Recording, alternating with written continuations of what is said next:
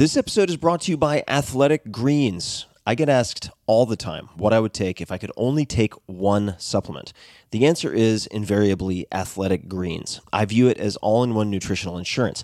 I recommended it, in fact, in the 4-Hour Body. This is more than 10 years ago, and I did not get paid to do so. With approximately 75 vitamins, minerals, and whole food-sourced ingredients, you'd be very hard-pressed to find a more nutrient-dense and comprehensive formula on the market. It has multivitamins, multi-mineral greens complex, probiotics and prebiotics for gut health, an immunity formula, digestive enzymes, adaptogens, and much more. I usually take it once or twice a day just to make sure I've covered my bases if I missed anything I'm not aware of. Of course, I focus on nutrient-dense meals to begin with. That's the basis.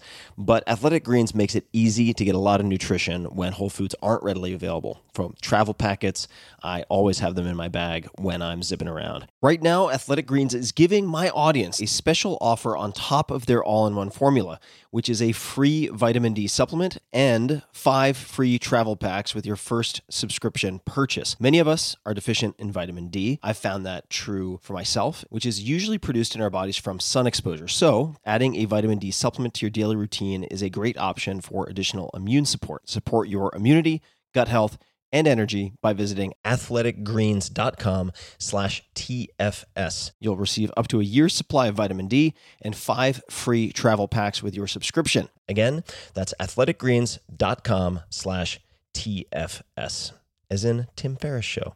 athleticgreens.com/TFS. The comfort of your favorite seat is now your comfy car selling command center, thanks to Carvana. It doesn't get any better than this. Your favorite seat's the best spot in the house. Make it even better by entering your license plate or VIN and getting a real offer in minutes. There really is no place like home. And speaking of home, Carvana will pick up your car from yours after you finalize your offer. Visit Carvana.com or download the app and sell your car from your comfy place. Good morning, good afternoon, and good evening, ladies and gentlemen around the world. Thank you for tuning in to the Tim Ferriss Show. This episode is going to touch a lot on creativity, productivity, creating an identity for yourself, becoming a category of one, and we will explain what that means. But it's related to art and the art that is your life. So let's start with 2 quotes. The first is from Pablo Picasso, and it is, "Every child is an artist. The problem is staying an artist when you grow up."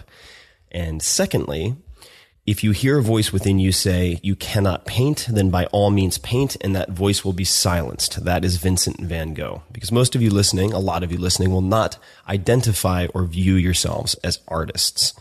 And perhaps after this podcast, you will think differently. But before we get to the guest, an incredible guest, a tip. And this is a pro tip.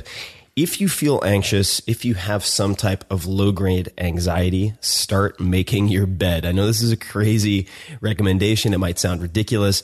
There is a gentleman named Dandapani, and he is a Hindu priest. At one point, I was having a tremendous amount of anxiety, and he suggested start making your bed. At the very least, when you then come back at the end of the day, or even throughout the day, you will have that one piece of your life that you were able to control completely, and it will seem orderly. It will seem as it should be. So this sounds nuts, but believe me, the cascading effect can be pretty profound.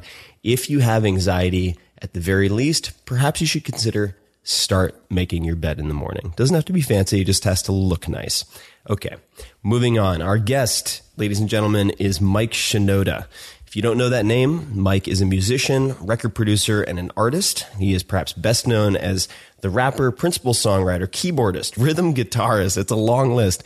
And one of the 2 vocalists of the rock band Linkin Park, if you want to consider it a rock band. If you don't know Linkin Park, they've sold more than 60 million albums worldwide and have won 2 Grammy Awards.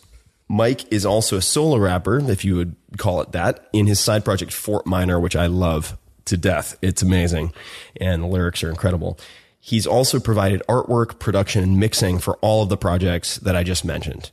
And he has collaborated with everyone from Jay-Z to Depeche Mode and everyone in between. It's a really incredible career. The story of how he got started, how they in some ways accidentally became the phenomenon that they are, is fascinating. And there are many different takeaways. We get into not just the broad philosophical underpinnings, but also advice for beginning musicians or artists of any type, parallels between music and publishing and really any type of creation along those lines, some of his daily rituals, as well as, for instance, how he and his band rehearse, how he songwrites, all of these things. We really dig into it.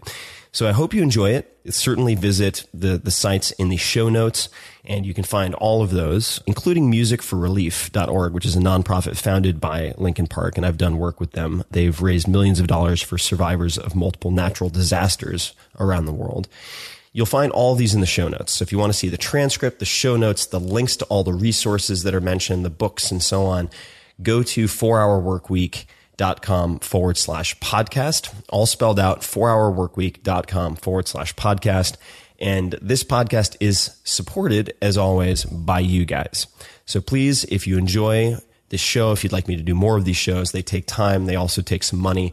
Please visit 4hourworkweek.com/books. 4hourworkweek.com/books, where you will find the Tim Ferriss Book Club. These are a handful of books that have had a huge impact on my life.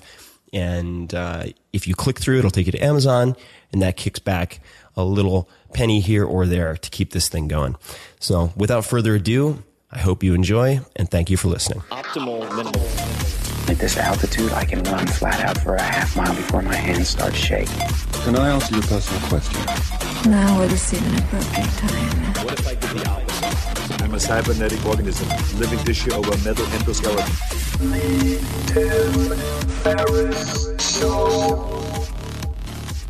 Mike Shinoda, thanks for coming on the show. Hey, thanks for having me, Tim.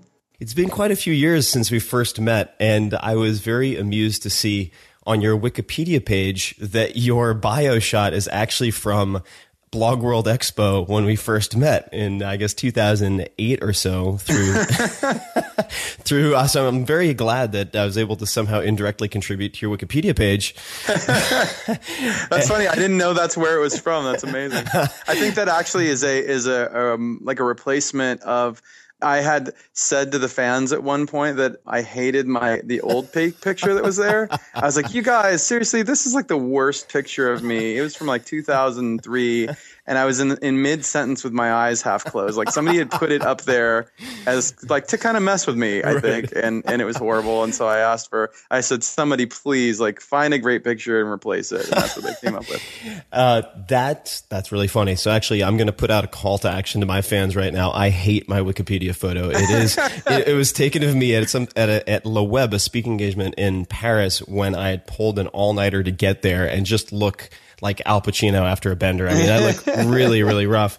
But we were initially put in contact through Aaron Ray, the Red Baron. And so I just want to give him a nod and a thank you for that. But I've been continually impressed as we've gotten to know each other about how eclectic your skill set is and how you've come to contribute not only to your own work, but to the work of so many other musicians and also done art installations. When somebody asks you, assuming they don't recognize you, what you do, how do you answer that question? I usually lie, first of all, because if they don't know what I do, then I tend to like to keep things pretty, mellow. And especially, I live in LA and I live like on the border of, I live near Beverly Hills, but I think I'm technically in Beverly Hills, but I'm not also.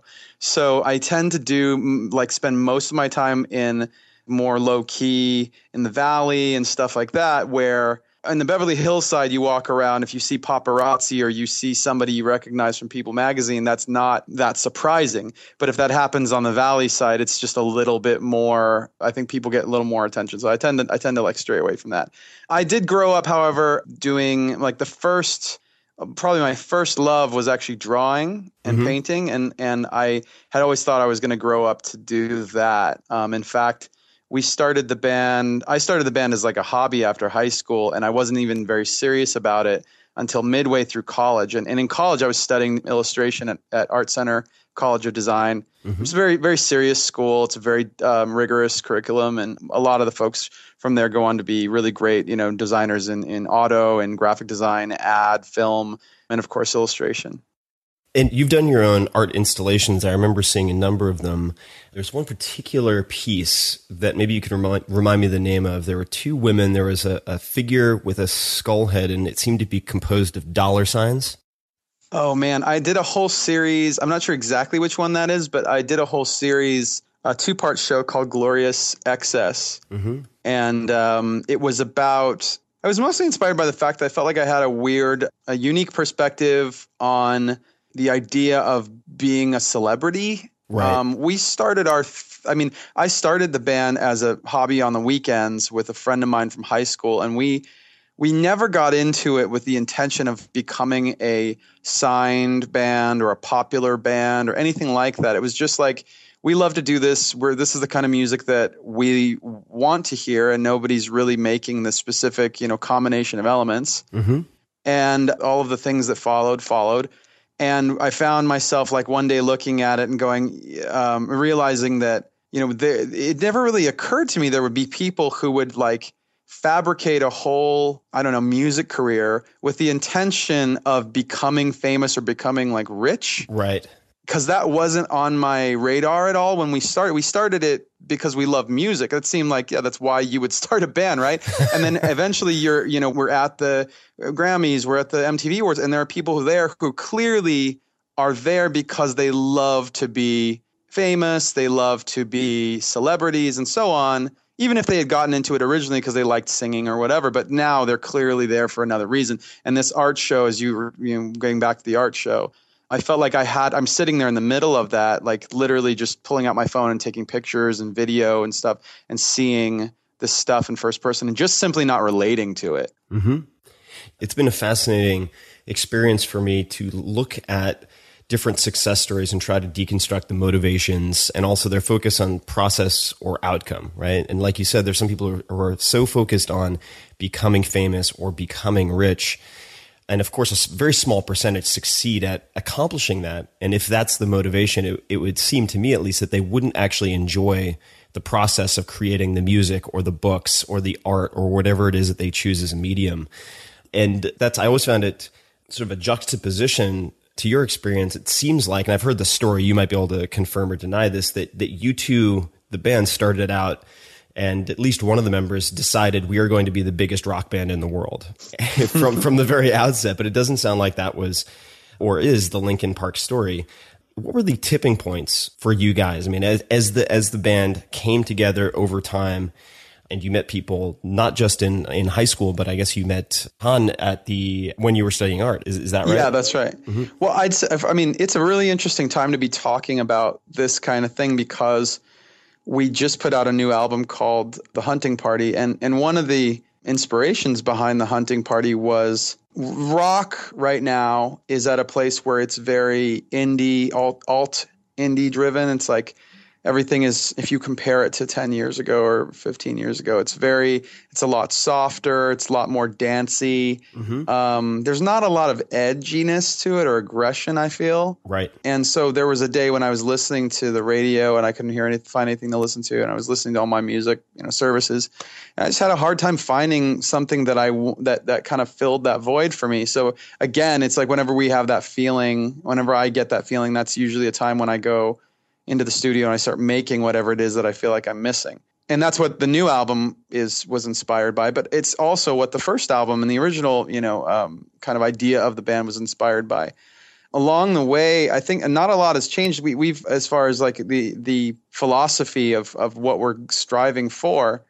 And it doesn't, to your point, it doesn't really include like being the biggest, because if we wanted to be like the biggest band in the universe, I think we wouldn't make an album like our new one. Our new one's very aggressive, very heavy. We knew going into it that we would be potentially hurting our chances at getting on, for example, getting on the radio. Right. And truth be told, the radio is a great way to promote your band and promote your album and so on. So if you know going into it, you're making something that's not going to be effective in promotion, like you're making a decision that it's a creative decision, not like, for example, a career-oriented or well, maybe it is a career-oriented decision, but it's not a money decision, right? Right. So going back, though, I think there were definitely points when we were getting started. We met. We were all kind of friends from high school for the most part. I knew Brad. I've known Brad, our guitarist, since we were out like 13. He was good friends with my best friend, Mark, who was the original singer in our band. Brad's roommate became our bass player, Dave. My friend from college became our DJ, Joe. Rob, our drummer, came from neighboring high school. And eventually Mark, our other singer, we parted ways because the singing thing was just, getting on stage like drove him crazy. He was getting like an ulcer. Oh, he was so nervous to get on stage. And it turned out he was actually much more talented at like the behind the scenes stuff. He ended up managing bands. He currently manages bands like Alice in Chains, and he managed Deftones and Cypress Hill at one point. So yeah, so that was what he was kind of made for. Once we parted ways with Mark, though, we found Chester through a mutual friend, and that was a moment where I only say that to say this. So he came into the band. We did a whole bunch more, showcases and shows, and tried to get signed, and eventually got a little bit of interest. We got turned down by every label, indie and major, there was. Mm-hmm. But eventually, we worked our way into Warner Brothers. We kind of convinced them that we could do almost like a demo deal and make some stuff. And if they liked it, they continue on, and we continue on with them. Is a demo deal like a spec deal where you? It basically, yeah, it's like a spec kind of situation. You create make some it. I mean, they'll put you in the studio, and depending on how it's going, it's a development thing. It's something that they don't do a lot of anymore because they don't have the budget. I think like everything's so tight now because album sales are so much smaller than they used to be. Mm-hmm. They tend not to develop artists in this way anymore. But with us, to be honest, there wasn't a ton of developing to do. We kind of were developing on our own. And in the midst of it, because of a complicated relationship of like the guy that had signed us with his boss and that person with their boss, and they were all kind of new. Chester, our singer, was kind of new. Mm-hmm. So there was a lot of turmoil, and they started to get nervous. They started imagining scenarios like, well, this band's popular and that band's popular. And they tell us things like, well, you guys need a gimmick. You need, we want to dress Joe in a lab coat and a cowboy hat. And Chester, you should like kick a shoe off at every show. Like it was stupid record company stuff that almost sounds like something out of a movie like Spinal Tap. Right. But it was absolutely true. And these were real suggestions. Like if you went back, I imagine that you'd say them to somebody these days and they'd be like, oh no, I was totally joking. I assure you they were not joking. We were sitting in the room and they were literally ready to buy Joe a lab coat and like beakers and put them in front of his turntables. So we got to that point and we were making the album and we were doing what we wanted to do and got about halfway there, and they tried to run away with the whole thing and change everything. They wanted to basically kick me out of the band. They're talking to Chester and telling him, you're the star, we need to do it this way. And he's saying, but this is like Mike's band. And he's like, I've only been in the band for a few months. What do you want me to do? Like, I think it's great. Yeah. And then we all talked as a band and basically stood up to these guys and said, you can either, shelf us, which effectively means they'd be putting us in record label limbo for the rest of our career. We'd never put out a record. Right. Or they can just accept that this is who we are and let us make the album we wanted to make. That's a ballsy move. I mean, it panned out, but like you said, it's the worst case scenario in that particular case isn't that they say no, and then you're able to walk off freely with everything that you had. I'd imagine at that point, like you said, you ran the risk of being prevented from doing things elsewhere if you walked. I don't know if you had any sort of contractual obligations at that point, but it's been very challenging for me working with television over the last year and producing episodes, having this division at Turner effectively get shut down and having the content stuck in this limbo space where you can't free it. It's just kind of in a holding pen. It's been super challenging. When the record label realized that they had something that could be hot or that was becoming very hot, what were the indications? Did they take the music and present it to a test audience? Did they hear it internally and simply decide as a group that they liked the sound and therefore wanted to put some muscle behind it? What were the indications that got them excited? At that time, especially, that was our first album came out at a time when if we played a show, we would put out a mailing list at the merchandise table. Right. We'd have we'd have a shirt, our EP, and some stickers, and we'd put out a mailing list. If you like the band, put your info down, and we'll come back and we'll contact you. Maybe we'll send you some stuff. Maybe next time we play, we'll contact you. People didn't even have 50% of the people signed up with their snail mail address because they didn't have email yet.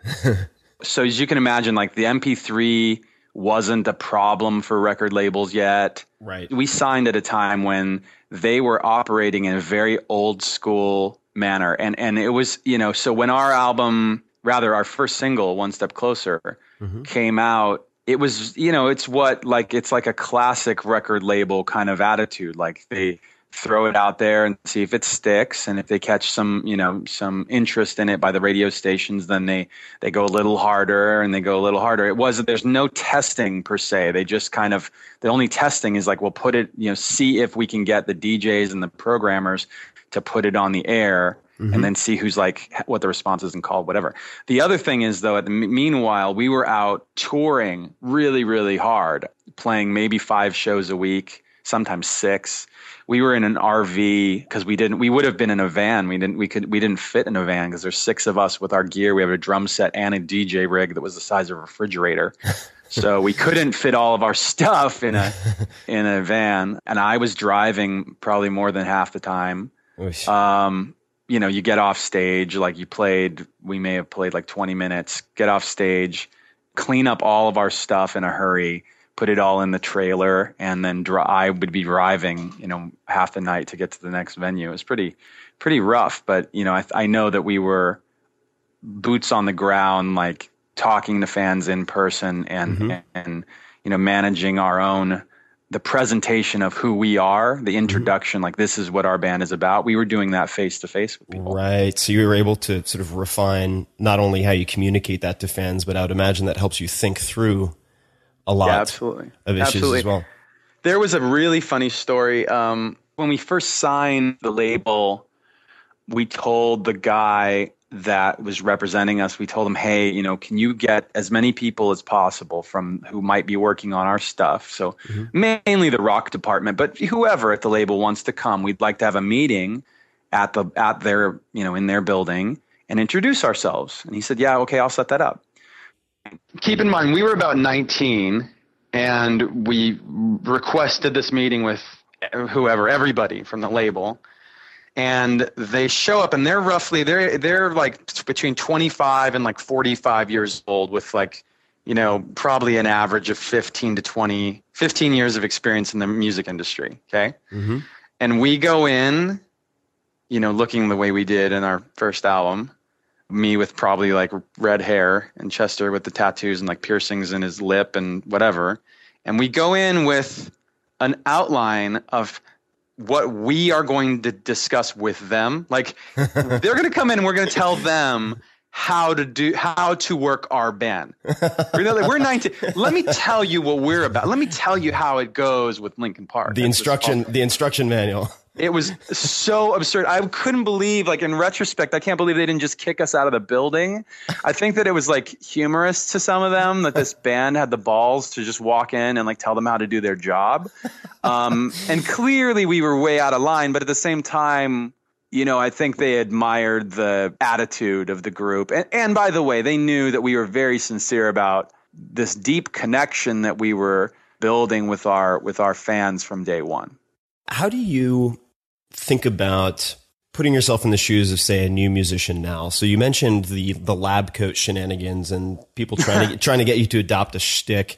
And I've dealt with a lot of large companies in a number of worlds. When large groups of those folks try to have creative meetings, they tend to sort of create a camel, which is a horse designed by committee, and it just ends up being ridiculous. And I would imagine a lot of people succumb to that and allow things to change their band or their book or whatever that they really shouldn't.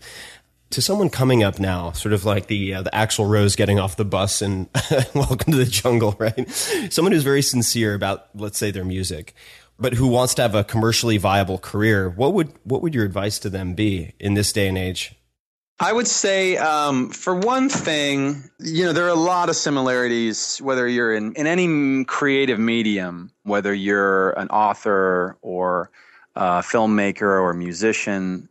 There are going to be situations that are not the obvious ones where somebody comes in and literally wants to just turn your thing into a, commercial, obviously like watered down commercial nightmare. Right. But they're subtle. It's really more about those are easy to pinpoint and say, okay, that's absurd. Like right. Lab coats, lab coat, scientist gimmick is absurd. No way. Right. But it's more about I think it's more about the subtle ones, Right. Because even if they're not trying to be manipulative, a lot of times your partners, their priorities and their goals are not completely aligned with yours, Right. and that doesn't mean they're bad.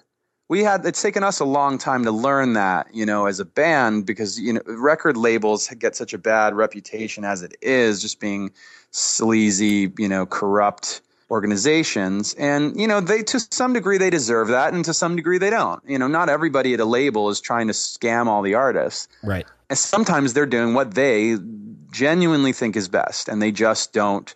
It's not in line with what the artist thinks is best. So those are the things to look out for, because it can be very convincing and it can be very subtle, and it could not, be a grade A mistake. It could be like a minor level mistake that over time, 10 of those adds up to something catastrophic. So, Right. for example, in a situation like, I think have we talked before about that with books where an editor subtly you'll be writing something, an editor might subtly change a few words, and then another pass they subtly change a few more words and all of a sudden you're looking at it and you might go back and compare it to the draft before they ever got their hands on it, and you go, whoa, they completely changed the tone of my chapter or my story or what my point was, and so on. And it happens over time, and at that point you've kind of committed to a thing. So that's And not to digress too far, but just brings to mind some of the lyrics from one of your Fort Minor songs, which is,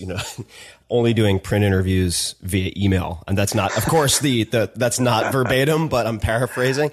Right. Because dealing with journalists, it's amazing how just a single word replacement can change the entire tone. It can take you from saying something that could be interpreted as profound to completely absurd and stupid with one replacement. So you really have to have a fine-tuned radar. Yeah, context is everything. I love to do print. I love to type my print interviews if it's possible.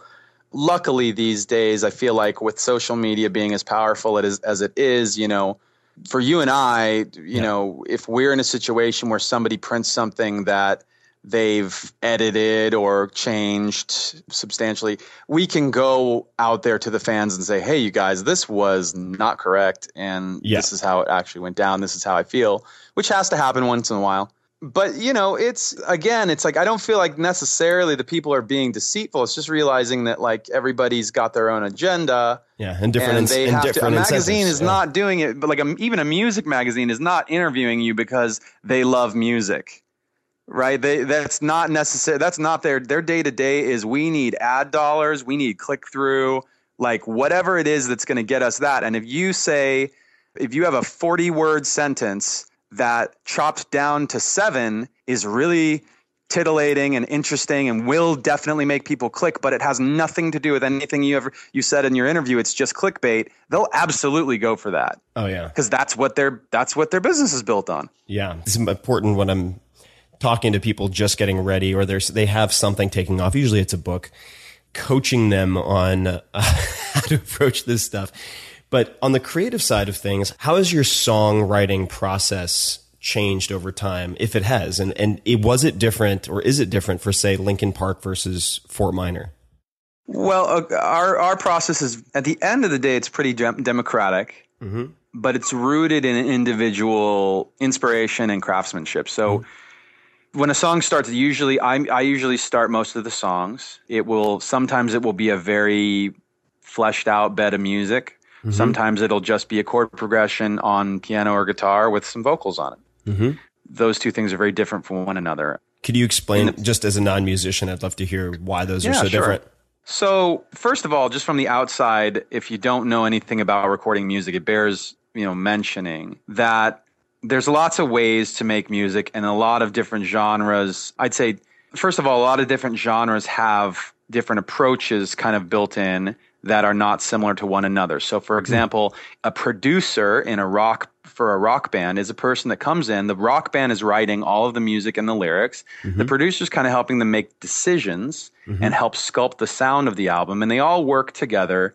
but the musicians in the band are really making the song, and the producer's kind of their coach. Right. In hip hop, a producer does the whole track, all of the music, probably makes the hook, the chorus, makes basically everything except for the rap verses. The rapper comes in and raps on it, and then the producer will make all the mixing and finishing choices as well. So they do a lot more in that genre than rock.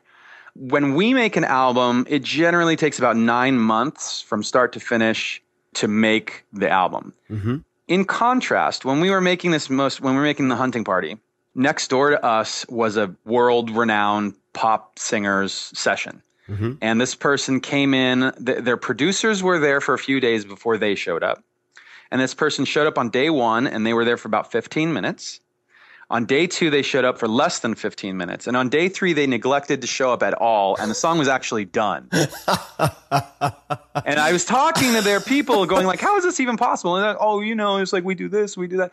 And I'm just like, this is crazy. I don't even, as a songwriter and artist, like I definitely relate more to the producers on that track than the person who sings it. But I don't even know if I'd be able to call myself an artist personally if I was the one just showing up for, say 25 minutes and the song was done. But also because that's, my interest and my skill set and whatever, that's what I love to do. So with all that said, I want to master as many versions of making a song as I can. So every time we go into the studio, I try different approaches. I've tried approaches that come from, folk writing and rock and pop and hip hop and whatever.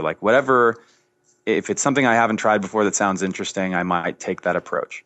And with say hip hop specifically, and again, I don't know any of these people personally, but you've collaborated with say Jay-Z, and I'm curious in your particular approach, but much like the sort of U2 story, I've heard that Jay-Z is very famous for improvising.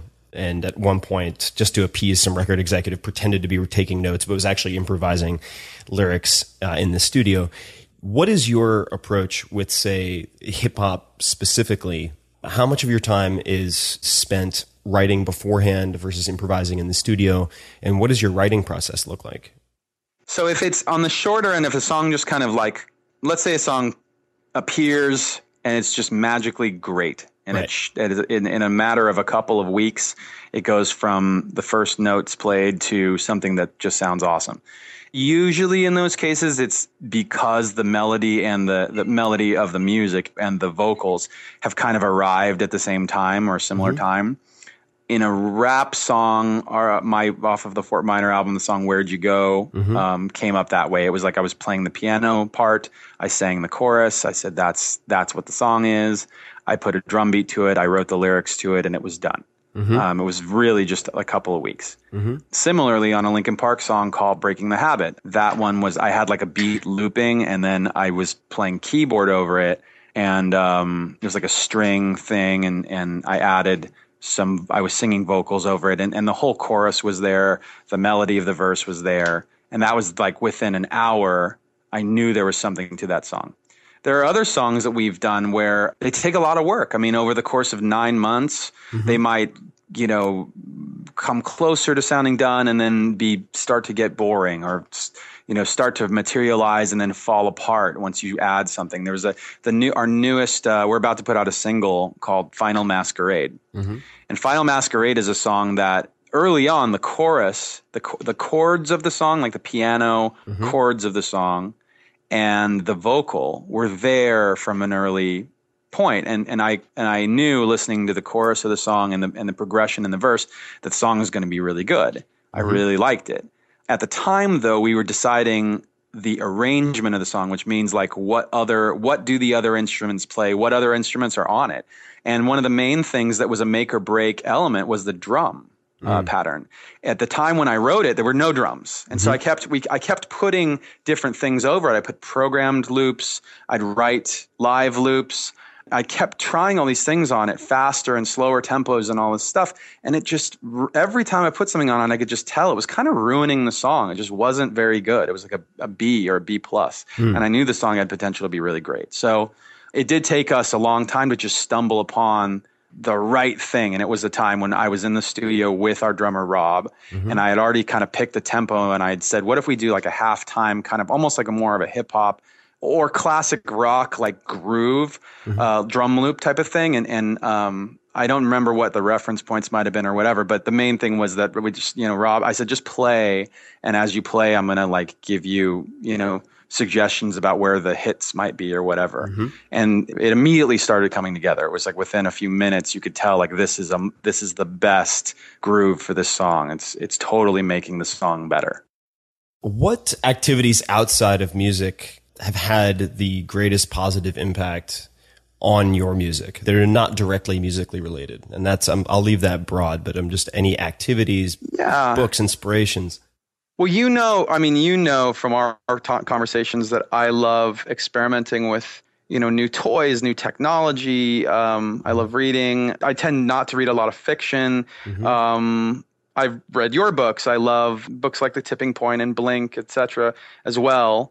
One book that I read that speaks to the answer to this question is a book called Category of One by Joe Calloway. And it's about, finding ways to make what you do stand out. Got it. Yep. It's a really nice book. There's a lot of great information in there. And one of the things that he stresses is to benchmark what you do, not against your immediate peers or your immediate competition, even in your category, but compare it to things that have nothing to do with your thing. It doesn't, if you're a music maker, there's no reason you shouldn't say, well, can I get great ideas from people who make cars, people who make shoes, people who make apps, people who make, cooking utensils, whatever it may be. You could have a great idea based on something that's so foreign to your thing. So with that said, like I've been getting into things that really excite me, but I don't know how they might, inform what I do. It may be musical. It may be kind of like the visual aspect of how we present our music, but I love 3D printing.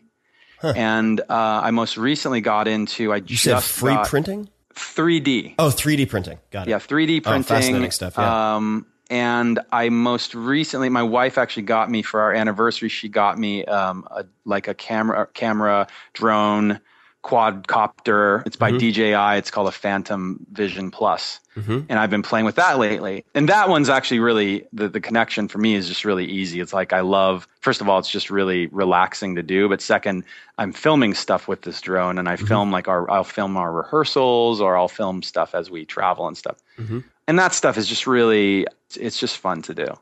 You've constantly experimented with technology. That's part of the reason that we bonded, and I thought that Blog World Expo would be fun when we initially met. One thing that is constantly on my mind is related to sort of routines and habits of people who are highly effective. And you are, I guess, right now as we speak, getting ready to, is it rehearse or record? We're rehearsing right now. We are going out on a U.S. tour with 30 Seconds to Mars and AFI. It's called the Carnivores Tour, and we'll be out from August to September, about 6 weeks. Got it. So as we speak, it's about noon where you are. What have you found for yourself? What can you do to facilitate flow or sort of peak performance for yourself, whether that's timing-wise, routines or rituals that you have? What have you discovered personally? One thing that I believe that, by the way, kudos to you, because one of the ideas from, I think that it was from the 4-Hour Work Week that occurred to me. I don't know if it was because it was literally in the book or just the book kind of inspired this thought. Just in a broad sense, looking at the things that you do every day that actually are making you better, whatever that might mean, and the things that you need versus the things you don't really need. That could be in the way you handle your emails. It could be the things that you choose to read up on your computer or iPad or whatever before when you're not working, your workflow while you're working, or even like the things you choose to do when you're not. Like, is it making you, the way you eat, is that affecting how you feel during the day to do your work or your creative stuff or have fun and all of that? I mean, I find that for myself personally, I barely watch any TV. I watch almost no TV. I do love movies. I love going out to movies. I find it a more like inspiring and rewarding experience than television. For some reason, a lot of TV, barring the more series based stuff. Like I love Netflix as well, and I love like House of Cards for the same reason I love going to films, you know.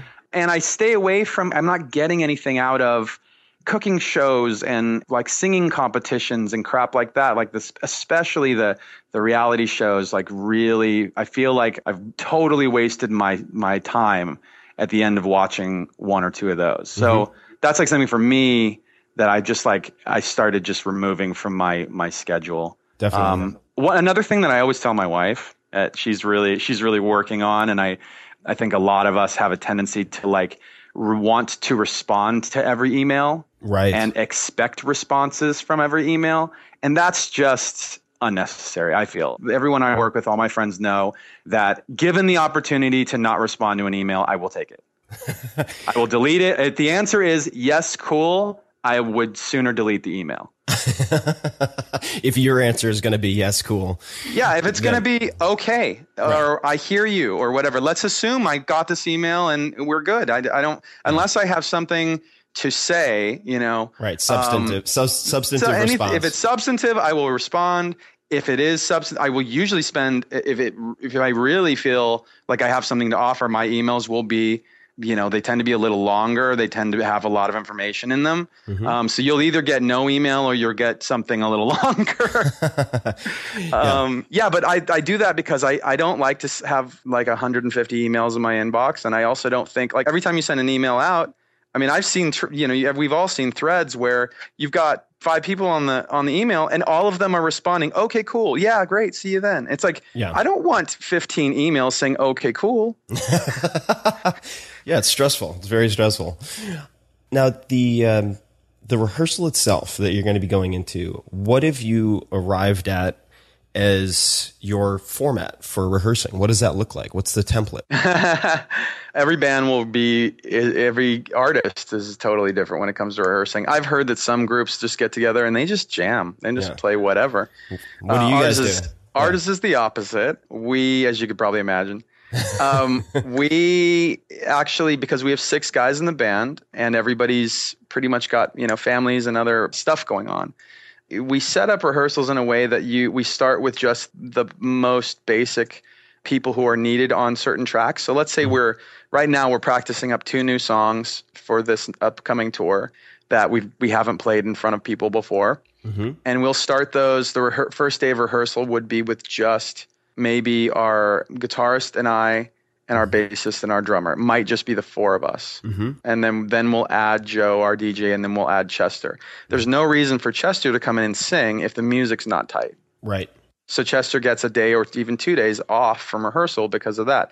It's rougher on, especially like the instrumentalists. It's more time, but in the big picture, it's all a wash because while Chester isn't in here rehearsing on these days, he and I are always requested when it comes to interviews. Right. You know what I mean? So there's a nice balance of things. Whenever somebody's not totally needed for something, we kind of remove them from the situation. And also for anybody, for the techie people listening, one of the things we do to make those rehearsals extra focused, we actually have everything tracked out, all of the instrumentals from the studio recordings in the computer, and we'll unmute anybody who's not there. So if Chester's not here, his voice will actually still be coming through the speakers because it's coming out of the computer.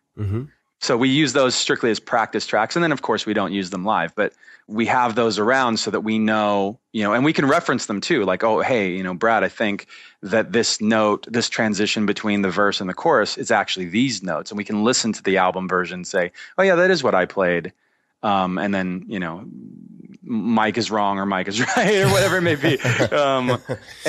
So that's actually a part of our, not only our the way we rehearse, but the way we just operate on stage. As technology has gotten, as music performance technology has gotten more advanced, it's actually allowed us to be a better live band. That's cool. Yeah, exactly. Where technology can augment and not necessarily replace performances. I think that's something that's often overlooked. Just for my own personal curiosity, what software do you use for that type of tracking?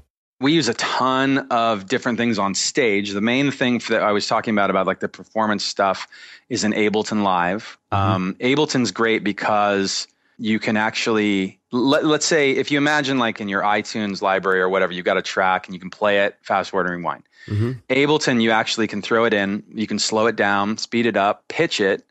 If you wanted to modulate the pitch, you can mash it up with other things and so on. So, if we, on some of the tracks, like we have a song called Guilty All the Same. And when we first started playing it, we wanted to practice it slower so that we could get tight and then get it faster and faster. So we actually just turned the tempo down a little bit in the computer, played back slowly. And 10 years ago, this would have been impossible, or it would have at least taken hours for the computer to process that information, and then you could do it.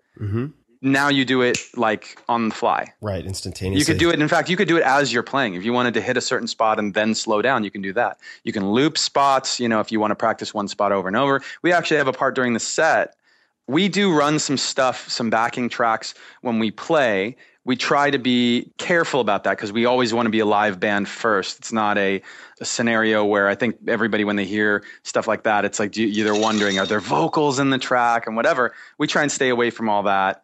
Generally, it's like percussive stuff and like beat loops and things like that. Again, 10 years ago, if we were doing that, if we were playing a song on stage and we had that running, if you got off beat, you'd be screwed. If you wanted to extend a part, you couldn't do it. Right. If you wanted to slow down, you couldn't do it. Now we can do all of those things on the fly. If I decide, hey, let's get to this guitar solo, let's have Brad play twice as long. Let's have him play 5 times as long. Any night of the week, any show, we can do that. The Ableton rings a bell, and I could be mistaken, and I'll double check this for people in the show notes, but I think that is also the software that Ira Glass, host of This American Life, uses when he's doing live speeches because he wants to recreate the feeling of one of his shows. And so he'll have an iPad up and he'll actually call up different types of quotes and so forth. Very cool. Yeah, it's pretty amazing stuff. That's not the only thing we use. I mean, just so that it's clear, like when I have a keyboard rig and mine is software based, I'm using a bunch of stuff by Native Instruments. I'm using stuff by other makers. Joe is actually running his completely off of a Windows tablet, believe it or not. His whole rig with the turntables and everything is actually, the brain of that is actually a Windows tablet. It's a Surface. Wow. That's so cool. I love it. I tell you what, I want to be cognizant of your time, and I know you have to practice, so I'd love to just do perhaps a couple of rapid fire questions, if that works for you, and then I'll let you get to making your music. So the first question is, you mentioned movies. What are some of your favorite movies of all time? And that could include documentaries, non-documentaries, totally up to you. Yeah, I think growing up, I was really into some darker stuff, but usually kind of plot driven. I always loved the Godfather movies. I loved The Usual Suspects. I loved Fight Club and Seven. Yeah, fantastic. I love those. I actually saw Fight Club the other day, and I haven't seen it in a number of years, and it's still such a great, like the story, the writing is just so great. Yeah, and then on the other side, like being an illustrator, I was into anime. Like I loved Akira, and I actually love a bunch of the Disney films. WALL-E is awesome. WALL-E. I mean, one thing that always struck me about that is it's like you've got a movie that's more than half basically just score and visuals with no dialogue. Oh, it's amazing! Incredible feat. I've been researching screenplays recently and working on one myself, and one of the recommendations I heard was you should be able to turn off the sound and follow the movie. Of course, WALL-E is a perfect example of that. So even in a foreign film, you should be able to follow the plot or a lot of the major plot points, turning off the sound.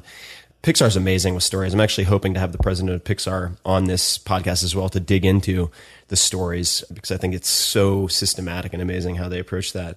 Have you seen Ninja Scroll before? I have. I used to be so into Ninja Scroll. That's just a Ninja Scroll's amazing, yeah.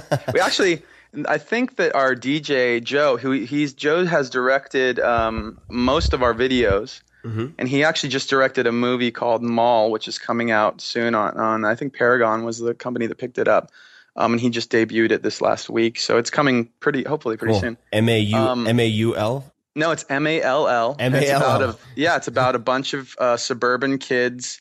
They're all kind of dysfunctional to some degree. It's an indie film in every respect, and it's these kids are very awkward, all for different reasons. And basically they're at the mall doing their thing. And there's another kid who comes in and opens fire in the mall and shooting people and stuff. So it's a really interesting, uncomfortable and interesting film. I had a lot of fun, we did some score to it. But actually going back to the Ninja Scroll thing and all that, Joe is Princess Mononoke, fantastic film. Ninja Scroll. Like a lot of those types of movies, those movies in particular, actually have worked their way into some of his work in the past. Oh, no kidding. In fact, like Princess Mononoke is one of the main inspirations behind our video for In the End. Oh, that's amazing. I didn't know that. Princess Mononoke is, for those people wondering, you should watch every movie made by Miyazaki Hayao, or I guess in English, Hayao Miyazaki. And if you ever go to Tokyo, go to the Ghibli Museum, which is the Ghibli Studios Museum in the middle of Inokashira Park, which is just amazing. Yeah. What is your favorite book, or the book that you've given most as a gift to other people? Given most as a gift? Wow. I think when The Tipping Point came out, I gave that book to a lot of people. I know that Category of One was another one that was really, that I did pass around a lot. Or most of the guys in the band read Blink as well. Yeah, some fascinating, especially the Tipping Point really kind of put him on the map as an independent book writer. And I do talk about 4 Hour Workweek quite a bit, Tim. Well, I appreciate that. So thank you for that. And I would also feel remiss if I didn't mention my wife's book, by the way. Of course. Which is, although I'm not a big fiction reader, she wrote an amazing book called Learning Not to Drown, which is about a young girl whose brother is in and out of prison. It was inspired by my wife's actual, family growing up, but it is fiction. It's not a memoir. It's about this girl whose brother's, actions effectively devour her entire, social and family life. And she's forced to make decisions about who she is and what she's going to do, as she finishes high school and leaves the nest. Did you read? Did she get one to you? Yeah, no, she did. And I read fiction before bed as a way of turning off my problem solving machine in my head. It tends to keep me awake. So I'd recommend people check it out for sure. And I'll link to that in the show notes as well. So people, great. Thank you. So people can get a direct link. When you hear the word successful, who's the first person who comes to mind? Successful? Gosh. I think of Rick Rubin for some reason. I think that there's something about Rick that we've worked with Rick on a number of albums, and he taught me a lot about songwriting and producing, but also, just life lessons. He grew up practicing transcendental meditation, and although I haven't really, I've went to this teacher that he recommended, and I tried it out a little bit, and it stuck and it didn't stick. Some people do it every day. I do not. But meditation and just focusing inward and turning off all the noise is something I do believe in. Especially if you're finding that you're tightly wound at any moment or in general, it's a nice way to just get yourself focused. And I feel like I make better decisions and I'm more effective. Definitely. When I have a clear head and I'm fresher. Yeah, it's, I don't think I've ever mentioned this before, but Rick, for those people who don't know, incredible music producer. You're going to look up his discography on Wikipedia, but first came across his name actually on the notes inside a Slayer album when I was just a little youngster. But he's also, for those people who've seen the 99 Problems video, he's the guy with the big beard in the car. Rick is actually one of 2 people responsible for getting me involved in meditation regularly in the last few years. Chase Jarvis, a very world-class photographer, and Rick are both the people kind of responsible for introing me to meditation and TM in particular. Very cool. If you could change one thing about yourself, what would it be? I guess the first thing that comes to mind, something that I work on, is not expecting other people to do things the way I would do them. Right. Or, not holding my opinion and my way of doing things, even for you and I being people that spend a lot of time trying to be very effective. And by the way, balancing that with things that we love to do as a part of being well-rounded and whatever. And, you know, sometimes you hear things from other people and you go, well, why are they, that's so stupid. Why would they do it that way? It's like so backwards and whatever. And you feel like you want to tell them. I mean, it would get to be very preachy. It's not, I feel like to do right by my friends and family and whatever, that it's good to just remember that everybody just kind of, you know, to give everybody room to do their own thing, their own way. And what I choose to do is my decision. Yeah, for sure. That's something that it's a hard one, right? It's a tough one. I still do that. I find like one of the things, this is actually a funny one that my friends and I talk about is like, first of all, just like simple things like expecting people to work harder on stuff because I would, like, that's not very nice. The other thing that's funny is spelling in emails. When like I said, if I'm going to write an email, I'm going to probably, unless it's like benign, I'm going to write it and I'm going to edit it and I'm going to look at it and there's spell check and all of this stuff. And when I get emails where people are just clearly, you know, punching numbers on a phone or punching letters on a phone and it's a mess, there's a part of my brain, maybe it's because my mom was a stenographer. There's part of me in my brain that's just like, ugh, like what an idiot. Yeah. And I like go, no, that's not nice. Yeah. Don't do that. Yeah, it's so true. It's a real pet peeve of mine as well. So to all those folks who are emailing people you want to get a response from, take the time, because not everyone's sensitive to it, but I'm very sensitive to it. And I suppose that's just a byproduct of writing and editing all the time. But yeah, take the extra 10 seconds to look at anything that's underlined as a misspelling. What is your most frequently played music right now on your phone or otherwise, not that you haven't recorded yourself? Yeah, I don't listen to my stuff a lot unless I'm like, you know, practicing something or trying to, you know, we have some activity that requires getting into our stuff. I am listening to there's 2 playlists I have, and they're both actually I'm on Spotify and on Beats under my name. So if you want to check out some of the stuff I'm listening to, there's a lot more than this. One batch of music that I'm listening a lot to is some heavier rock stuff, which, you know, Tim, you're a fan of. There's not a lot. I feel like right now, you know, this was part of the inspiration for our new album, was that there is not a lot of super exciting, brand new, cutting edge, aggressive music out there. And I do have a playlist of some stuff, which includes a band that Frank Turner, who's like a folk singer, did a hardcore band called Mongol Horde, which is amazing. Such a good album. It came out a few months ago. There's a band called Doom Riders. There's a band called Royal Blood.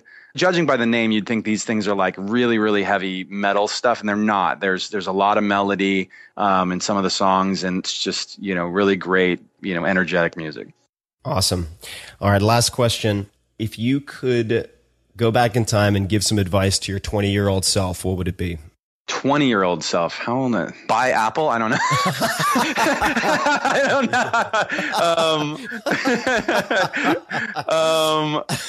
know. There's probably, aside from anything like cheat the system. Back to the Future style. Yeah. Right? Yeah.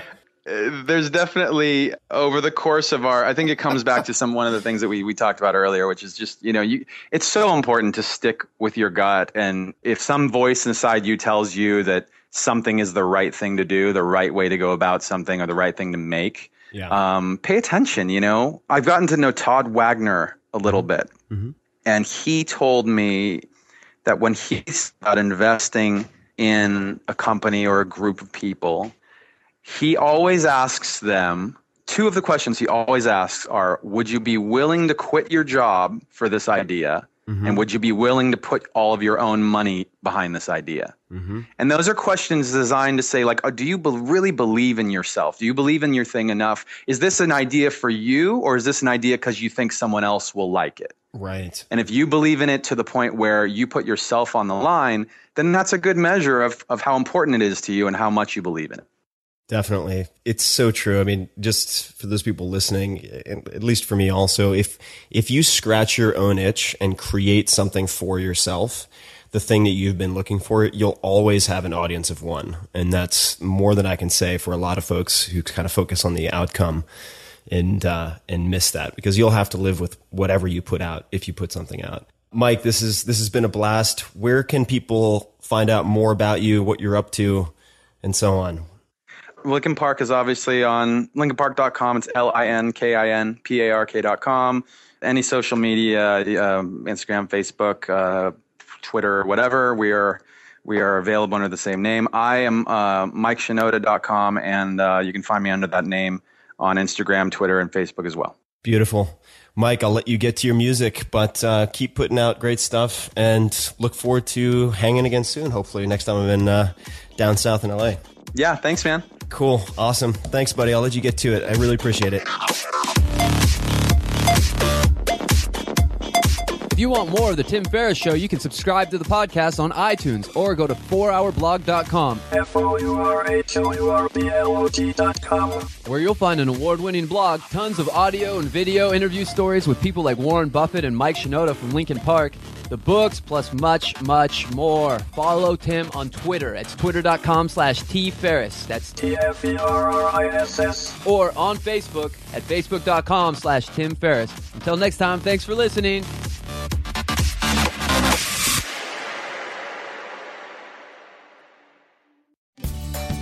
Have you ever wondered how to say good morning in Italian? Or what is goodbye in French? You can ask Alexa. Just say, what is happy birthday in German? Or how do you say hello in Japanese? Do you want to know how to say I love you in Spanish? Ask Alexa and start learning a new language today.